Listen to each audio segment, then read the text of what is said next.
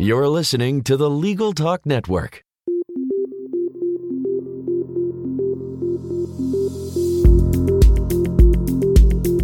Hello, I'm Monica Bay. And I'm Bob Ambrogi. We've been writing about law and technology for more than 30 years. That's right. During that time, we've witnessed many changes and innovations. Technology is improving the practice of law, helping lawyers deliver their services faster and cheaper, which benefits not only lawyers and their clients, but everyone. And moves us closer to the goal of access to justice for all.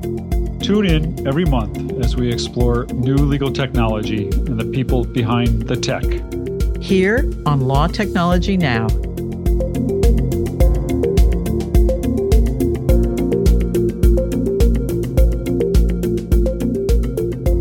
Hi, welcome to Law Technology Now. This is Bob Ambrogi. I'm one of the hosts of this program, along with Monica Bay, who is a periodic other host of this program.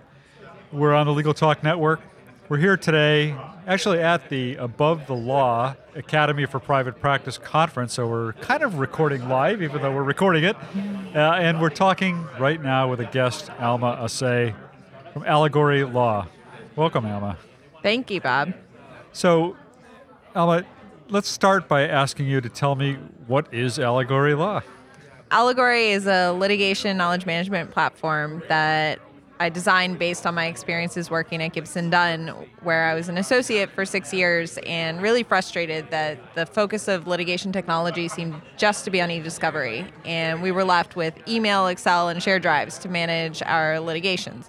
So I thought there had to be a better way, and started working with some engineers to develop Allegory to connect all the pieces of the case. So everything from witnesses to issues to your case documents, such as filings, evidence, transcripts, and then also automate a lot of everyday litigation tasks that bog litigation teams down, like creating binders or creating exhibit sets or search. Well, I want to talk more about Allegory, but let me just kind of back up a little bit to what were some of the problems that you were seeing in the way that you were managing litigation before you got this. What was the problem that needed to be solved? Sure. Well, I felt like we were hitting a tipping point where the amount of evidence and testimony and filings was really getting to be too much at the litigation stage. So as the amount of electronic data exploded, of course, e-discovery came in to manage it. But as the amount of data continued to expand, even the amount that trickled down and was produced in a litigation got to be huge. And you may just be talking 10,000 documents, but at that stage, you don't just need to know that those are relevant to the case. You actually need to know those documents inside and out. So, for example, the last case I worked on, we had over 5,000 important documents that we had to know and have at our fingertips and know the testimony about them, how they'd been used in summary judgment filings. We had to know all that off the top of our heads, and that's just not possible. So just as one example, we would use Excel as smartly as we could to try to organize all this information. So we created a massive Excel spreadsheet with all the key information of the documents, did some creative coding of columns in order to be able to sort so there would be testimony right under the document. And then, thinking we were very fancy, we linked a column to the documents on the shared drive and had this meeting with the partner where we were very excited because if he wanted to see a document in more detail, we could just click the link and it would open the document. And we started doing this and it would open the wrong document. And we were very confused and later learned that if you resort an Excel spreadsheet, it breaks all the links. And at that point, you can't fix them. So we had linked up over 5,000 documents and none of the links could be recovered correctly. So that's just one example, where we were trying. Just relink them again. Yeah. We were trying so hard, but there was just no tool available to do what we needed to do. Yeah. There were other sort of litigation management applications out there. I mean, I won't mention names, but there's CaseMap, other things of that Right. sort. How did those not do what you needed to have done? Did you try those kinds of applications? Absolutely. So when I first started looking into this area, I had no entrepreneurial or tech background, so my inclination was not, I'll go build it. It was, let me go find it. So I asked around and heard about CaseMap and called our lit support team and said, hey, can I try this tool CaseMap? And they said, it's already on your computer. So I opened it up and tried to use it. For a non-tech savvy lawyer like myself, it was very cumbersome, and I really was dedicated to trying to learn how to use it. So even, when I would get it figured out and get information in there, there's really no way to share that, for example, with the partner that I was working with, or just have someone else open it and know exactly where everything was. It's an organization tool where if you take the time to learn those tools inside and out, and then put a lot of effort into getting everything organized and making decisions as to how to customize it. And for your particular case, there's a lot of setup involved, and you have to know your facts at the outset, which I think is a fundamental flaw there, because usually you don't know all your facts until right before you're going to file your statement of facts.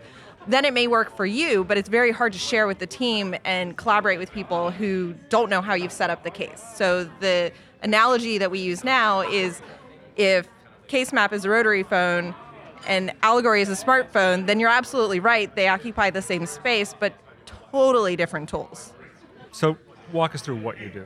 So, for example, in Allegory, well, off the bat, Allegory is set up so that there's a place for everything already set up.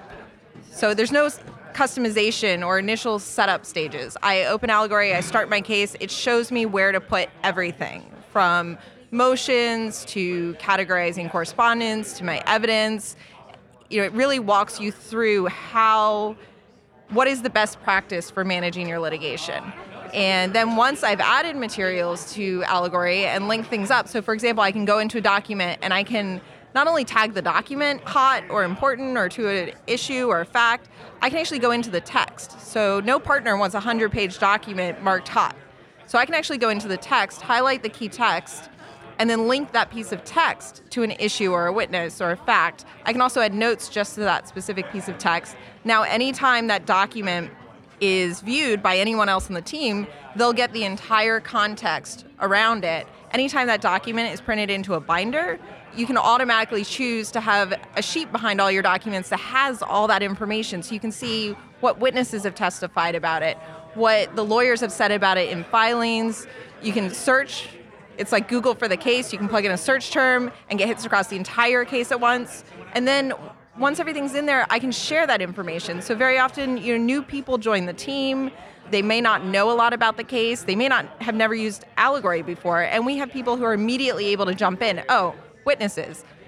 They click witnesses. They find the witness name. Immediately, they can see all the materials that have been prepared relevant to this witness, because those things are automatically cross-referenced as the team is building the case.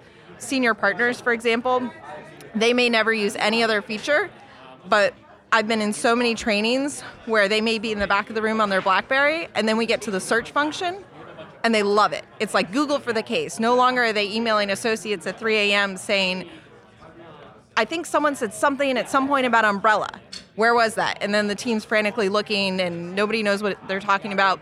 We've had partners who log in, plug in a search term, and because everything is in one place, and we give context like hits, like Google, it's familiar. They plug in a term, they immediately can find what it is that they're thinking about. And so it's really that putting everything in one place, connecting the dots, leveraging everything that an attorney or a paralegal does so that it's available through any other workflow that they want to get at that information. So does it become sort of you talked earlier about e-discovery software and how there was nothing equivalent for litigation. So does this sort of become e-discovery software for the litigation phase of the case? I mean, do you transition from the e-discovery stage into Allegory? So we do often get cases, particularly the first case we get, often comes in post-discovery. So right before depositions, right before summary judgment, right before trial, when they can't find anything. But I actually think about litigation like an upside-down T. So if you think about litigation going left to right, the traditional practice of litigation, all the way from the investigation through witness interviews, analyzing evidence, depositions, motions, trial, and then the discovery process coming top to down and feeding into that litigation process. So I think some people have gotten caught up in the industry in this idea that litigation starts after discovery. And that's just not the case. There's so much that happens before, during, and as documents come through the discovery process. So Allegory is built to be used from day one, the first day that your client calls you and says, we have this issue, here are the 10 key documents. Can you start looking at them? Can you interview witnesses? Let's put together a complaint. All that work product can be captured from day one forward, rather than waiting until after the e-discovery process and then having to go back and find those notes in a notebook somewhere. Right. Yeah, and I didn't mean to suggest e-discovery is one phase and then litigation is the next phase. I understand that it starts well before you've ever filed the case in the first place. But because there is such distinctive, as you say, sort of well-developed e-discovery technology, there's a huge market for that technology, it sort of becomes bifurcated, I think, in some people's minds. Absolutely. That you have the e-discovery stage and then you have the dealing with the rest of it stage is what it kind of comes down to. Right, and so Allegory is really built for that traditional litigation practice. It's not an e-discovery tool. We integrate with various e-discovery services. For example, we have a relativity plugin. We're not trying to reinvent the wheel on e-discovery. We're just trying to provide a tool that's actually tailored to attorneys and paralegals. So over 85% of our users are attorneys and paralegals, and have a tool that's built for them so that when the documents come through that triage e-discovery process and are identified as important, they're not going into folders on a shared drive, completely disconnected from everything else in the case, but they're going into Allegory, and that way all the work product that the team does from that moment forward is captured and leveraged. So you're in the cloud? Yes. Where is all this stuff stored? We work with Amazon Web Services, which of course is an industry leader in providing cloud services. We have a member of our team who's solely dedicated to the stability and security of our Allegory environment on Amazon. So we've built a virtual private cloud. We have encryption at rest and in transit. We use multiple locations. As Amazon is about to launch in Canada and the UK, we'll be able to leverage the fact that they're deploying the same technology in these other countries to spin up instances of Allegory there as well. And who are your customers? I mean, are you sort of targeting larger firms? Does it matter what size firm you're in? Is it a particular kind of a litigation profile that best works with your software? Well, generally, they are cases where there are a lot of facts at issue. So if it's a strictly legal question with maybe 10 documents at issue, those usually aren't the cases where people are feeling the pain in terms of being able to find the facts that they need. But we do work with firms of all sizes. So we're about split between litigation boutiques and big law. And I've always been passionate about the fact that even small law firms should have access to great technology. And this is a litigation tool. It's not a big law tool. It's not a small law tool. You have big law lawyers who have small cases, small law lawyers who have big cases. So our smallest firm is 2 people, all the way up to, we have several firms listed in the Vault 10 for big law. How do people pay you? What will you charge? For the software, we have licenses by firm based on the number of users. So we have different packages up to 5 users, up to 10 users. And then we have a knowledge management fee based on the number of files in a particular case. So up to 200 files per case is free. And then over that, we have tiers based on the number of files. And we charge for files, not gigabytes, because we want you to be able to add video and pictures, and you can play audiovisual files right in Allegory, and that's been a big hit for our clients, particularly with things like deposition video. So we're never going to charge based on gigabytes because we don't want to be overcharging for those things. Yeah. What if I could just go away from the product itself a little bit and talk about the process of developing it and building it? As you said earlier at the outset, that you really didn't have a technology background. Not at all. I don't think even an entrepreneurial background, That's correct. if I understood. So how did you go about building this company? So when I was a lawyer, I loved practicing law. I loved the teams that I worked with. I got to work on really interesting cases. Easy to say now that you're not practicing law. Right.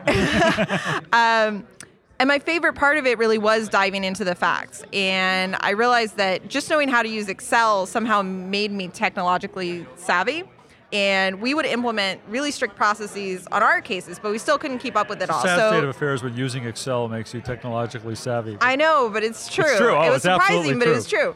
So I was just, that classic, I was frustrated. I had a problem and I couldn't find a solution. And I made the mistake of mentioning it to a few friends. And I had a friend who said, well, I want you to meet my engineering friends. And so next thing I knew, I was in Brooklyn talking to these 2 guys, and I had never had any contact with software development or engineering. And when was this? How long ago was this all happening? This was in August of 2011, so a little over 5 years ago. And I remember telling them, this is going to happen.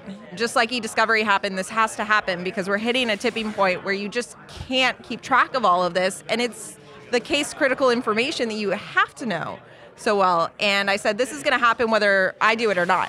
But it would be really cool to get there first. Yeah. And next thing I knew, one thing led to another, and we were developing this software, and I kind of learned as I went along that I was an entrepreneur building a startup. That didn't really occur to me until later. I just thought we were going to build software and somehow thought, well, if you build this amazing software, it'll sell itself, which I guess is a thought that a lot of people have at first, and then you learn, no, you got to get out there and you got to learn how to sell it. Yeah. So have you learned how to sell it? I sure hope so.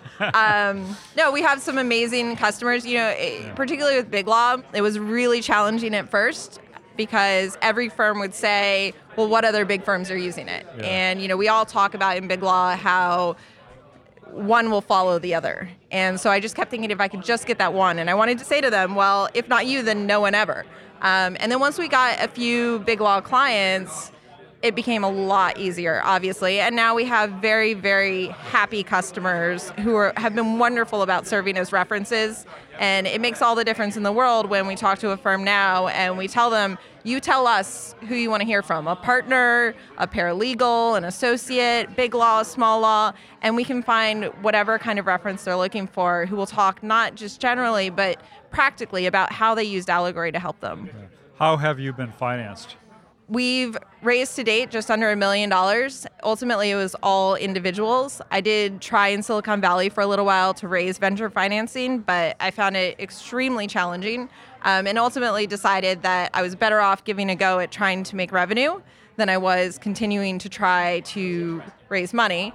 So we raised $995,000, and I thought we would just build solely based on revenue from there. And then over the last year, I've seen the market shift. The way that I thought this will happen, indeed, firms are starting to recognize more and more that they need a tool like this. So it's no longer me going in and explaining to them why they have a need. It's more they have the need and they're looking at Allegory as a possible solution.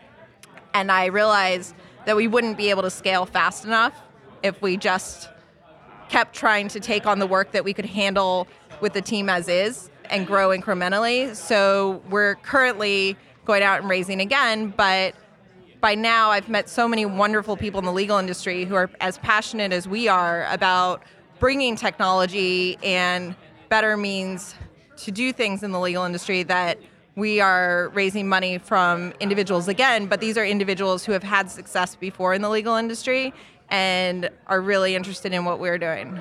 I know I was just reading an article, I forget whether you wrote it or were interviewed for it, I think it was Thomson Reuters executive briefing perhaps, in which you talked about some of the challenges you faced as a woman in Silicon Valley trying to raise capital.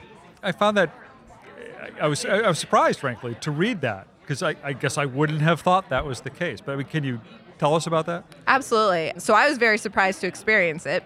I felt very fortunate that when I was in New York working as a lawyer, I never felt treated differently for being a woman. And in fact, it just didn't occur to me. And then when I went out to Silicon Valley to try to raise money, it was the first time really in my life that on a professional level, I consistently felt treated differently. And when I would talk to male colleagues, it's just our experiences were entirely different. I had instances of a potential investor calling me at 7 a.m. and leaving weird phone messages, and you go into meetings and they make comments about your dating life when you're trying to pitch them to invest in your business. And the most frustrating part about it is you learn a lot as a young entrepreneur, and you make mistakes and you try to fix them. And the deflating part of that was there was nothing I could fix. There was nothing I could change about the fact that I was a woman. And there was this one week where I had some really disheartening meetings on that front. And then the next week, I was in New York at a meeting at one of the top law firms in the world in a room full of lawyers and the chief information officer at this firm. And I was treated with the utmost respect. There was no difference. And the dichotomy was just so striking. And it was about that time that I decided that I was better off just trying to make a go of making revenue and not spinning my wheels, just feeling completely deflated trying to raise money. Yeah, that's really fascinating. I mean, I live well outside the Silicon Valley bubble, but it's not what I would have expected. But so as you look towards going after financing in the future, I mean, what have you learned from that? Is there something you want to do differently the next time around? Well, yeah. So this time around, we're really focused on individuals in the legal industry who are passionate about the space. A lot of them used to be lawyers. So they're the same kinds of people that I meet when I go and pitch at law firms. They're just far removed from it. They may have gone and started their own legal innovation company and then sold it, or partners at law firms who have been involved in innovation initiatives. So it's the kinds of people that I worked with as a lawyer. I'm not going out to Silicon Valley or anywhere else and trying to pitch big VCs. And it's not just the women thing. It's also, I think, legal tech is a challenging market because it follows a different model. And I've had investors tell me that flat out. VCs don't quite get legal tech either. So which is absolutely. And some of them, I'm very grateful. They just spelled it out in an email, said, I think this is a great idea, but we don't do legal tech because it doesn't fit our model. And I appreciate that honesty. And it's true. So rather than spin my wheels going and trying to explain to them why this can be a success in a way that we agree doesn't fit their model, I'd rather find people who are really passionate about the industry and recognize the opportunity already. Yeah. So I know you've described Allegory Law as something kind of unique on the market. I mean, do you see yourself as having competitors? And if so, who are they? Well, you mentioned CaseMap before. Yeah. So CaseMap, Case Notebook are the rotary phone competitors. Right. Very often when we're being brought in, it's people looking for a change from those. In terms of modern technologies, there's a tool called Opus 2 Magnum out of the UK, and it was... Oh, I just recorded for this podcast recently. So. Well, there you go. So you know them. So it was started primarily as a depositions tool and really got built up in the UK by creating trial bundles, so some UK-specific aspects. And now they're expanding to cover other areas of litigation where we started with covering the full spectrum of litigation and don't do some of the deposition trial specific things that they currently do, although we will soon. So generally, if we're being pitted up against a modern tool, it's the two of us. Opus 2. Yeah. What else would you like our listeners to know about Allegory Law that we haven't talked about so far in this session? I would say our team. My first non-tech hire was a man named Corey Barnes, who was the paralegal I worked with from the time I was a first year at Gibson Dunn. And this is a man who would work 3 days straight and not complain and just hustle so hard. And now he does that for every one of our clients. And I'm not only proud of our technology, but I'm so proud of our team. I mean, they all are very dedicated to making sure our clients are happy and helping them in any way that they possibly can. We all, on the non-tech side, we've worked with Big Law, we've worked at Big Law, we get it, we get the pressures. When people are in trial and they need an answer at 3 a.m., we get that. And I couldn't be more proud. And I think that, as much as the technology, is why we're succeeding. What is the size of your team right now? 10 people. 10 people. So from you to a 10-person company, and who knows what's next, right? Yeah, and it is. Stay tuned. It is quite amazing to have a team around you. It's just night and day. Yeah, I'm sure. Well, Alma Assay, CEO and founder of Allegory Law, it's been a pleasure to speak to you. Thanks for being with us. Same, Bob. Thank you so much for having me. Thanks. And that wraps up this session of Law Technology Now. Thanks for being with us. We're here on the Legal Talk Network.